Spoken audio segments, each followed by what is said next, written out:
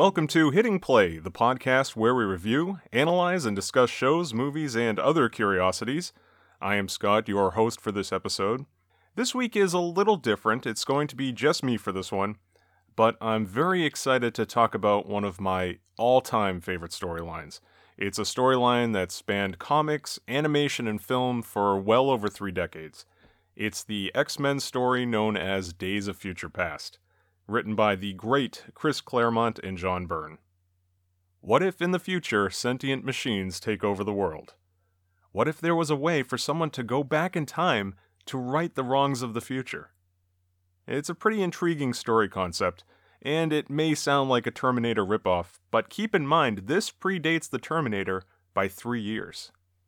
Funny enough, James Cameron did get sued, but not by Claremont and Byrne or anybody at Marvel, but by the legendary sci-fi writer Harlan Ellison, because some details were, I guess, a little too close to 2 episodes of The Outer Limits that he wrote.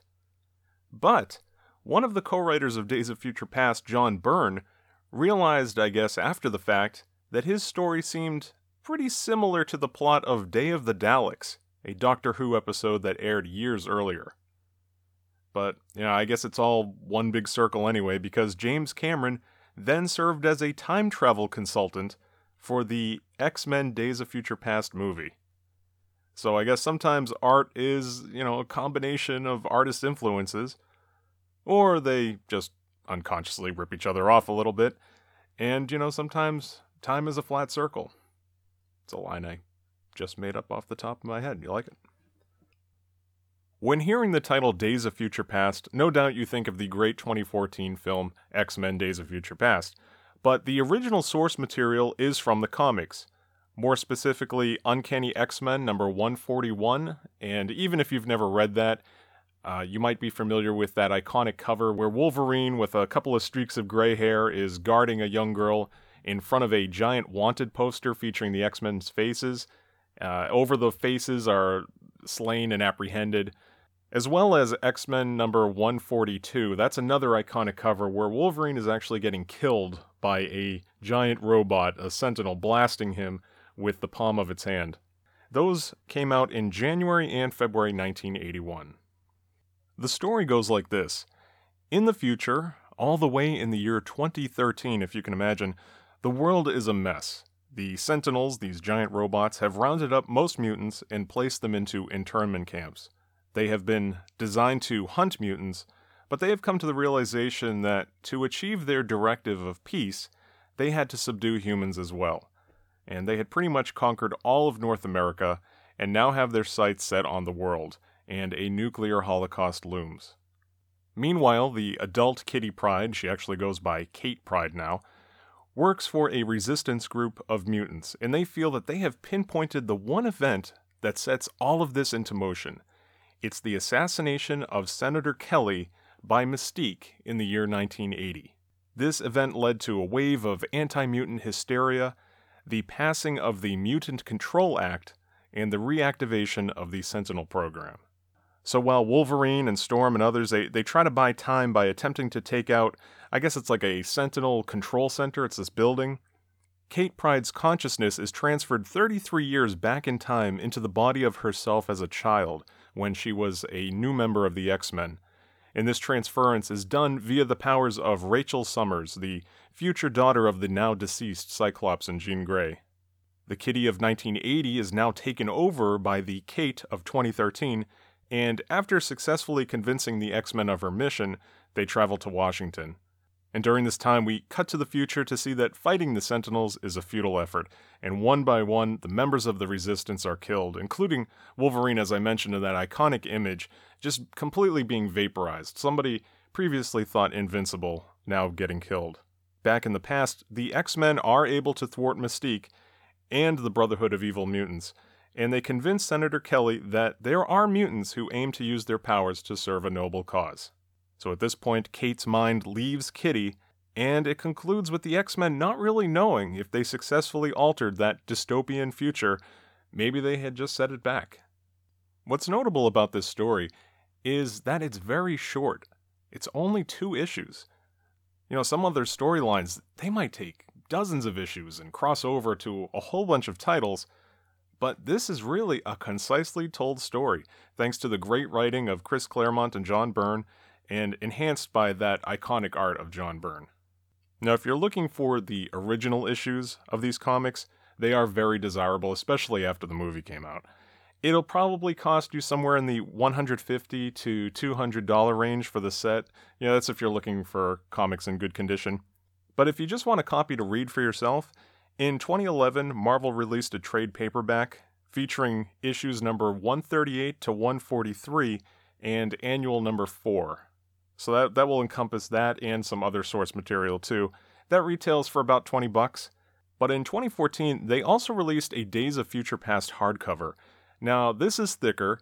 This is the one that I picked up. It features, along with the Days of Future Past issues, the, shall we say, not as successful sequels, Days of Future Present, Days of Futures Yet to Come, and Wolverine Days of Future Past, among other filler issues. But it's kind of neat to revisit the storyline and see that world from other angles.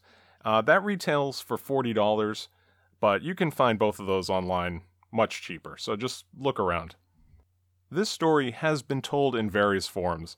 The aforementioned comics, a 3-episode arc on X-Men the Animated Series, the entire run of the cartoon Wolverine and the X-Men, although this is a very loose adaptation. It's technically not part of that story, but many similar elements do exist. And of course the 2014 film X-Men Days of Future Past. But for this episode of the podcast, I wanted to go back and examine probably the least known adaptation of the Days of Future Past storyline. It's the last 3 episodes of Season 1 of X-Men the Animated Series. Now, if you'd like to watch this for yourself and follow along, these episodes are for free on Hulu+. They also were released on DVD, and they are available to buy on iTunes. As I mentioned, this was a 3-episode arc on Fox's 1992 series, X-Men, the Animated Series. The episodes conclude Season 1, and they are Days of Future Past Part 1, that aired March 13th, 1992. Days of Future Past Part 2, that aired March 20th, 1992. And The Final Decision, that was the Season 1 finale, and that aired March 27th, 1992. So let's get right into the story of these episodes. We start in the year 2055. And just like in the comics, there's a gray-haired Wolverine, and he's aiding the mutant resistance, trying to smuggle some nondescript device. But here, he and 2 other mutants are captured by Bishop, a mutant tracker working for the Sentinels, who is a mutant himself. And it was an interesting choice to use Bishop here as the main protagonist of this version of the story. In the original comics, as was mentioned, it was Kitty Pryde's future mind sent back in time to her young self. In the film, it was Wolverine's mind sent back in time to his, I guess you could call him younger self, although he never really ages. In the animated series, Wolverine and the X-Men, it's Professor X projecting his mind into the past. But here, they use the very new at the time and very popular character Bishop, who was already known as a time traveler in the comics. Plus, Kitty Pryde never really appears in this series. She was off the team at the time, and her role as kind of the little sister of the X-Men was already taken by Jubilee. Bishop made his first appearance in the comics in Uncanny X-Men number 282, only a few months before this episode aired. So back in the show, as Bishop brings them to the nearest mutant internment camp, he explains to Wolverine that the Sentinels aren't bad to all mutants, just the rebels. Once he hands over Wolverine and his cohorts, the Sentinels inform Bishop that he's met his quota and he's no longer needed. They even blast his identification card like a credit card being denied. I don't know why the Sentinels would want to get rid of somebody that's been doing a good job for them, but I guess that's their prerogative. So Bishop, too, is imprisoned. They are able to escape, fortunately enough, thanks to Wolverine's cohorts, to other mutants that kind of create a diversion, and Bishop and Wolverine are able to escape to the laboratory of Forge.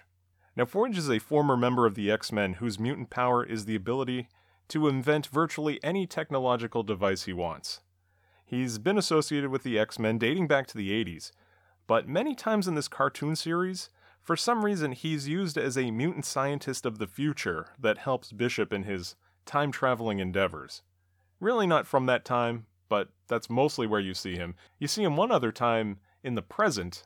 A little inconsistent, but it's a cartoon. But we can see why Forge is used here, because Bishop then discovers that Forge has built a time travel device. And I guess this was their writer's way of avoiding a mind transference plot device. It might be a little complicated for younger viewers, and there's no younger Bishop in which to place his mind. It predates the time he was born, so you couldn't really use that to effect here. So after inserting that nondescript device that Wolverine was trying to smuggle at the beginning of the episode, the time portal is activated. Forge equips Bishop with what he calls a time transponder, and this is a bracelet computer that will keep him temporarily displaced, and pretty much a Apple Watch, because it does other things for him too. So at this time, Sentinels start to blast the lab, and Forge tells Wolverine that he's probably a little too old to go back in time, and Bishop goes back to present day. I'm presuming this is 1992, around the time this aired, and his mission is to stop the assassination of Senator Kelly, because their theory is that after that takes place, the Mutant Registration Act is passed, and the Sentinels are mass-produced. And after rounding up and placing them in internment camps, they turn their attention towards humans and take over all of North America and the world. Pretty much the exact story from the comics. But a little twist here, as Bishop now arrives in present day with amnesia. He knows he has to stop some assassination, he just can't remember the victim for some reason. And he doesn't even remember the assassin. He just kind of remembers that it's one of the X-Men. This is an interesting reveal to us. So he steals a bus and he drives it right through the front gate of the X-Mansion and goes in and confronts them. So they settle him down, and he kind of convinces everybody. Not Wolverine, though. He's not convinced at all that Bishop is somebody from the future. Of course, had it been the old Wolverine going back in time, it probably would have been a little easier to convince everybody, but then we wouldn't get to meet Bishop. The characters of Gambit and Rogue walk in a little late to the meeting, I guess, and seeing Gambit, Bishop identifies him as the man that betrays the X-Men, much to everybody's confusion. Another striking image of this storyline is the tombstones of the X-Men. We see that pretty much they've all been killed except for Wolverine, and we see when they were killed, including Jubilee, who died in the year 2010. So rest in peace, Jubilee.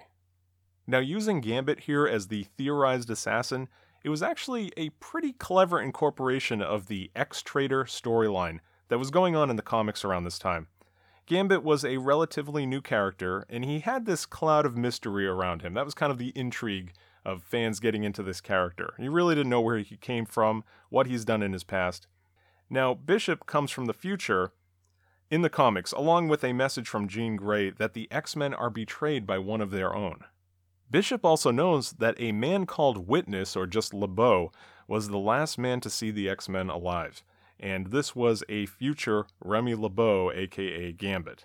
Of course, in the comics, that was kind of cheaply written away as the Onslaught character, and that's not to get into more confusing nonsense, but it was part of the mind of Magneto merged together with the dark mind of Professor X and manifested into this crazy being that was extremely strong and powerful. So technically, it was someone from the X-Men that betrayed their own, and Gambit was not this X-Traitor. I think a lot of fans were kind of disappointed in the fact that Gambit really didn't have that much of a dark history as was assumed, but I think he's a character that's still pretty popular. Now, back in the cartoon, the X-Men wonder if any of them could be the killer, and they speculate who also the victim may be. Because the professor is scheduled to speak at a Senate hearing on mutant rights, he thinks maybe it could even be him that gets killed.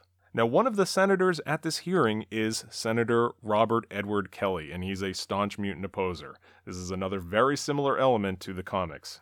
Kelly made his first appearance in the comics just a few issues before Days of Future Past, Uncanny X-Men number 135. That was July 1980. In the X-Men film franchise, he was in the first film, X-Men, played by Bruce Davison, and in that movie, if you remember, he was artificially mutated by Magneto into this gelatinous, stretchy, blob-like creature, something out of a Mucinex commercial, and he eventually was able to escape and washed up onto a beach like a jellyfish, pretty much, and later died back at the X-Mansion. I suppose they could have still tried to use that character in the movie adaptation of X-Men Days of Future Past, but if they wanted to be consistent, I guess he would have been in his late 20s in 1973, so a little young for somebody to hold that office. Of course, the X-Men film franchise has its inconsistencies, but instead, Mystique's target is Dr. Bolivar Trask, played by the great Peter Dinklage. It really didn't matter who the target was for this storyline, as long as it drew attention to the fact that mutants could be dangerous. It really didn't matter who it was supposed to be. Now, back in the cartoon, it's revealed that Nimrod, he's a part of a futuristic superclass of Sentinel, has followed Bishop through the time portal back to present day. And the X-Men and Bishop are confronted by Nimrod, and a fight ensues. It ends when they are able to divide him into pieces, and Bishop destroys his time transponder, sending him back to the future. Now you want to talk about Terminator ripoffs. When Nimrod is broken up into little pieces, he kind of congeals like mercury back into a pool of liquid and forms back into his original self, much like T-1000. But I guess all's fair in love and intellectual properties about sentient machines. There's really no reason for Nimrod to be shoehorned into this story, other than serving the purpose of helping Bishop prove to the X-Men that he really is from the future, and explaining to the audience that once an individual's time transponder is destroyed, they are immediately sent back to their original time. However, it is consistent with the comics in the sense that Nimrod is from that Days of Future Past timeline. We don't see him in that timeline until many issues later from the original comics. He's not really part of that original comic story, but he is from that world, so at least that's consistent. But on an interesting side note, those Nimrod class of Super Sentinels are kind of what they are trying to present in X-Men Days of Future Past the movie. At the beginning, those sleek-looking robots that kind of adapt to powers and learn new powers, that's pretty much as close as you're going to get to a film version of this Nimrod character. So back in the cartoon, of course, despite orders to stay back in New York with Bishop and Wolverine while everyone heads to Washington, Gambit decides that he too is going to head to Washington to stop the assassination attempt. He knows somebody did it, he knows it's not him, so he's going to take matters into his own hands. Now it's here in the cartoon that we find out that Mystique, along with the Brotherhood of Evil Mutant members Pyro, Blob, and Avalanche, are the real culprits.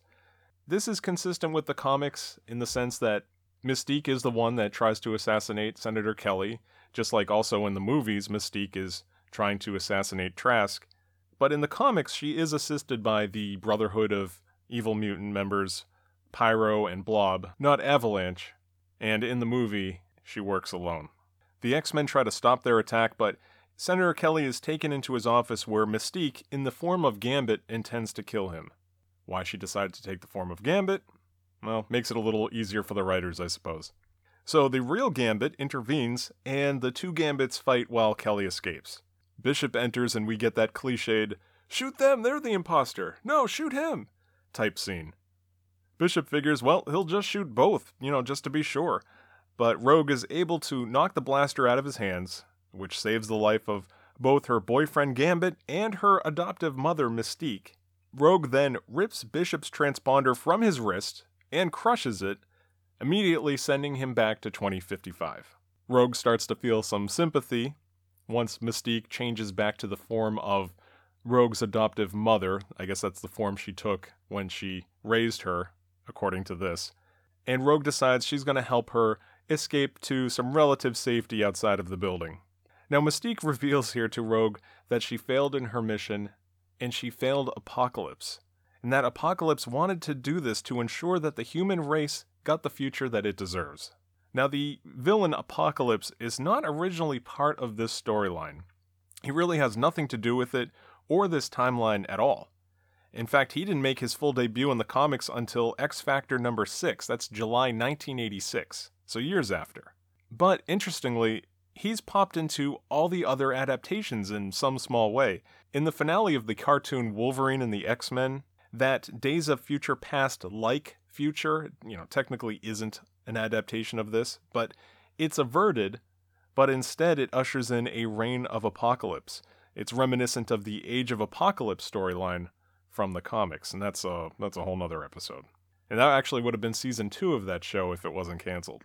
If you've seen the film version of Days of Future Past, we see that Wolverine is successfully able to alter the future, and in a post-credit sequence, we see the child, En-Sabah-Nur, in ancient Egypt, putting his immense power to use, and he's building these pyramids just by telekinesis alone.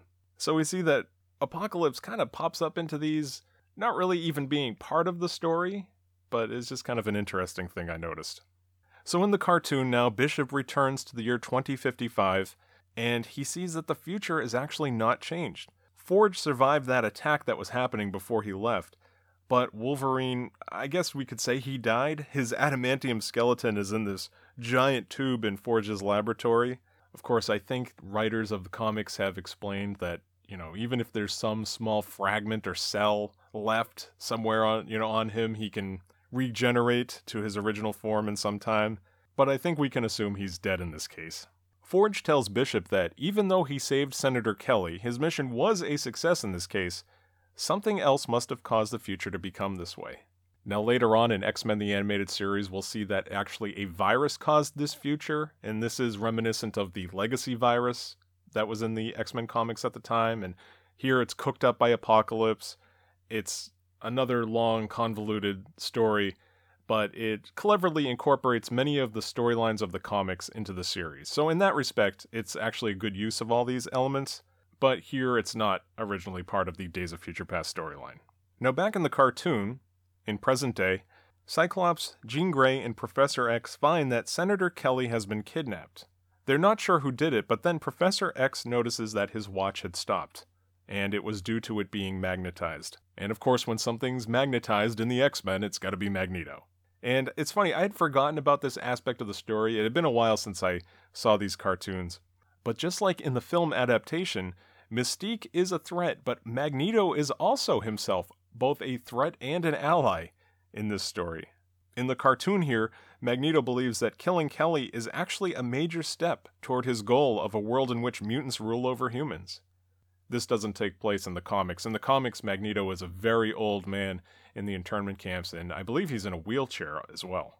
But here in the cartoon, he has Senator Kelly trapped on some boat, and he's about to crush him, but the Sentinels intervene and they kidnap Kelly for themselves. The Sentinels bring Kelly to the secret underground Sentinel facility, which when I say Sentinel facility, I actually mean Master Mold, and Master Mold is actually this super large Sentinel with a giant door on his chest, and he is actually a factory. The Sentinels come out of his chest. He's actually a sentient facility. I don't know why they decided to make their factory another sentient creature with devastating power, but they did. And it's here where Kelly meets Bolivar Trask. And Kelly is so impressed with his rescue that he agrees to sign an executive order to get Sentinels mass-produced just as soon as he becomes president. So Trask here got exactly what he wanted, and so he orders a Sentinel to return Kelly, and one of the Sentinels replies, "No." Master Mold says that he's giving the orders now, and his plan is to replace the brains of all the world leaders with computers. Okay.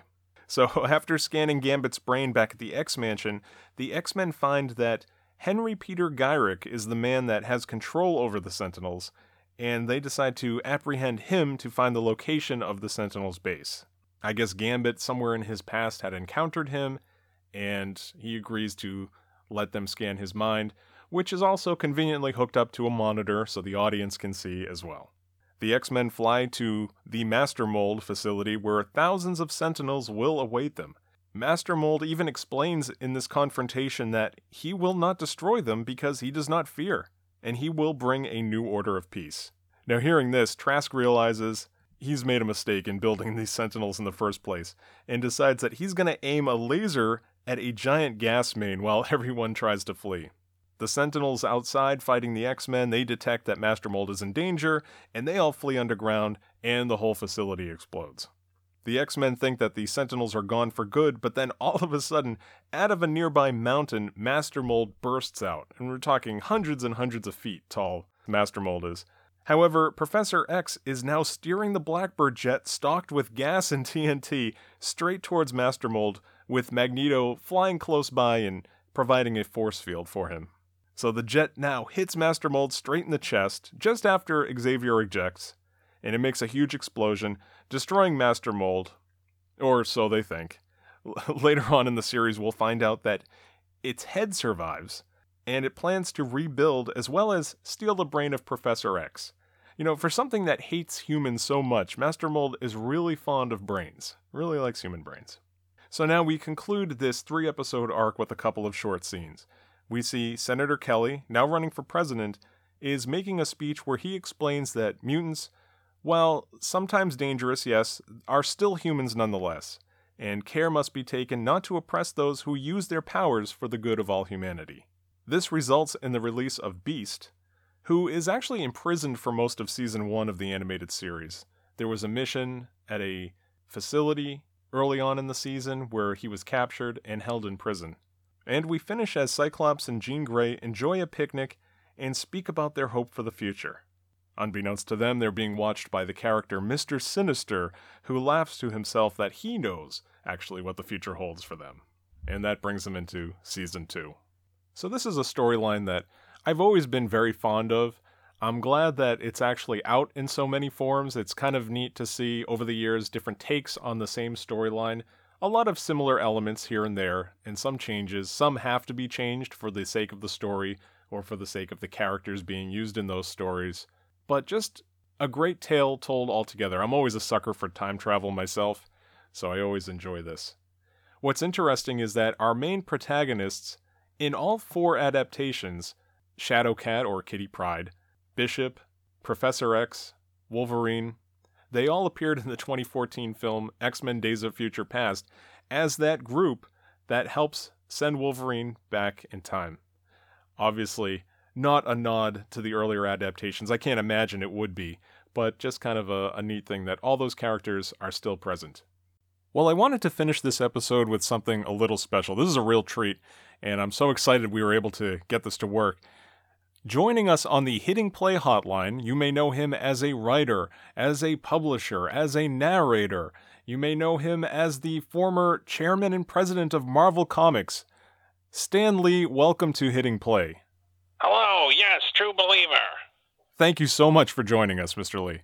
Oh, well, I'm glad to be here. Thanks for having me on your show. Now, I wanted to just ask you about the great comic storyline from Uncanny X-Men, Days of Future Past. I didn't have much to do with those great comic issues, but I was involved in the movie. Yeah, and I wanted to ask you about that. I always enjoy seeing your cameos in the Marvel movies. Admittedly, sometimes I get distracted. I'm trying to see whether you're going to pop into a scene or not, or if I missed it. And I was kind of surprised that in the movie X-Men Days of Future Past, you really weren't in there anywhere. I was trying to find... I gotta interrupt you there. I did have a cameo in X-Men Days of Future Past. Oh, really? I can't remember. All right. Picture this. In the not-too-distant future, Sentinels are taking... No. Sir, I remember the movie. I just don't remember seeing you in it. Oh, you remember those super strong, changeable Sentinels? They copy powers, and then they use the powers against other people, like Sunspot's firepower back at Iceman. Yeah. I was one of those Sentinels. Really? Yes. Aren't they, super slim? Like, very, very slim and tall? I worked with a dietitian for probably 3 months. I've been eating this quinoa. Have you ever had this? No, I haven't tried it. So you actually were in a suit for this? No, that's all body paint. I told them I was going to go full Rebecca Romaine on this one. Like for motion capture? No, other than a mask, that's all me. Really? Well, I could have sworn the other Sentinels then are CGI. They were all CGI except me. See, I would have never, ever noticed that.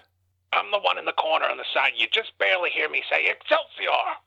Yeah, that might have tipped me off if I heard it, but no, I don't remember that at all. I'm sorry. Well, that's a little disappointing to hear. It took about 8 weeks to film that scene. 8 weeks? So you were actually involved in all of the fighting? Oh yeah, all the fight choreography. Wow. Do you remember that scene where one of those Sentinels defeats Iceman? Yes, there's he defeats him, and there's a head made of ice, and then a Sentinel's foot, pulverizes it, right? That was my foot. Well, with all due respect, Mr. Lee, I don't think that could have been your foot actually pulverizing a piece of ice that big. Oh, no, I wasn't able to pulverize the ice. I actually stomped on Shawn Ashmore's head in that scene. And that was really Shawn Ashmore? The ice was all CGI after the fact, but that's my foot on his head. Really? He kept saying, "Stop, Mr. Lee, don't really stomp on my head." It was so fun. I kept going until they said cut. I'm not going to ruin a take. That's one thing I'm not going to do, Scott. Oh, no, I believe you. It's part of movie magic. Wow, I guess. Well, just changing topics briefly, did you get to interact with Hugh Jackman on the set of the movie then? The star of all the X-Men films, Hugh Jackman. Yes, great actor. Hugh Jackman was a great guy. He took me off to the side, put his arm around my shoulder and said, "Stan, when an actor is saying stop, you gotta stop. And you see, I'm just a writer. I'm a publisher. I didn't know these things. But I take these little pieces of advice every time I'm on a movie set, and that's why my cameos are getting better and better." Oh yes, well, there's no doubting that, Mr. Lee. Well, Mr. Lee, thank you so much for taking time out of your busy schedule to join us. This was, again, a real honor, and thank you so much. Now, is there any closing words you'd like to share with us before we let you go? And also, I played Storm in that movie for 3 scenes. All right, goodbye. I'm sorry, what? Hello? Okay. Wow, well, Stan Lee joining us. Well, that'll pretty much do it for this episode of Hitting Play. As always, you can email us with your comments, suggestions, your own adaptations of X-Men Days of Future Past, or whatever you got for us at hittingplayshow@gmail.com. Or you can talk to us on Twitter @hittingplay. For those of you that are interested in video games and playthrough videos, please check out Lily's YouTube channel. That's youtube.com/lilyputian22. And you can find her on Twitter @lilyputian22. I'm on Twitter myself. I'm @MCandFriends. You can find me there. And I'm also on Vine. My name is MC&Friends on Vine, and there I do flip page animations and little practical flip page cartoons. You can check my stuff out there. Also, please subscribe to us on iTunes and leave us a 5-star review. It helps us out, and if you do, you will get a shout out on the show. We try to make little skits and make them creative. They're not just simple shout outs. You can also tap to rate us 5 stars right there on our iTunes page. It's a very simple click, and anything you do to help us will be appreciated. Well, I have been Scott, and this has been Hitting Play. Thank you so much for listening. Until next time. I'll be back.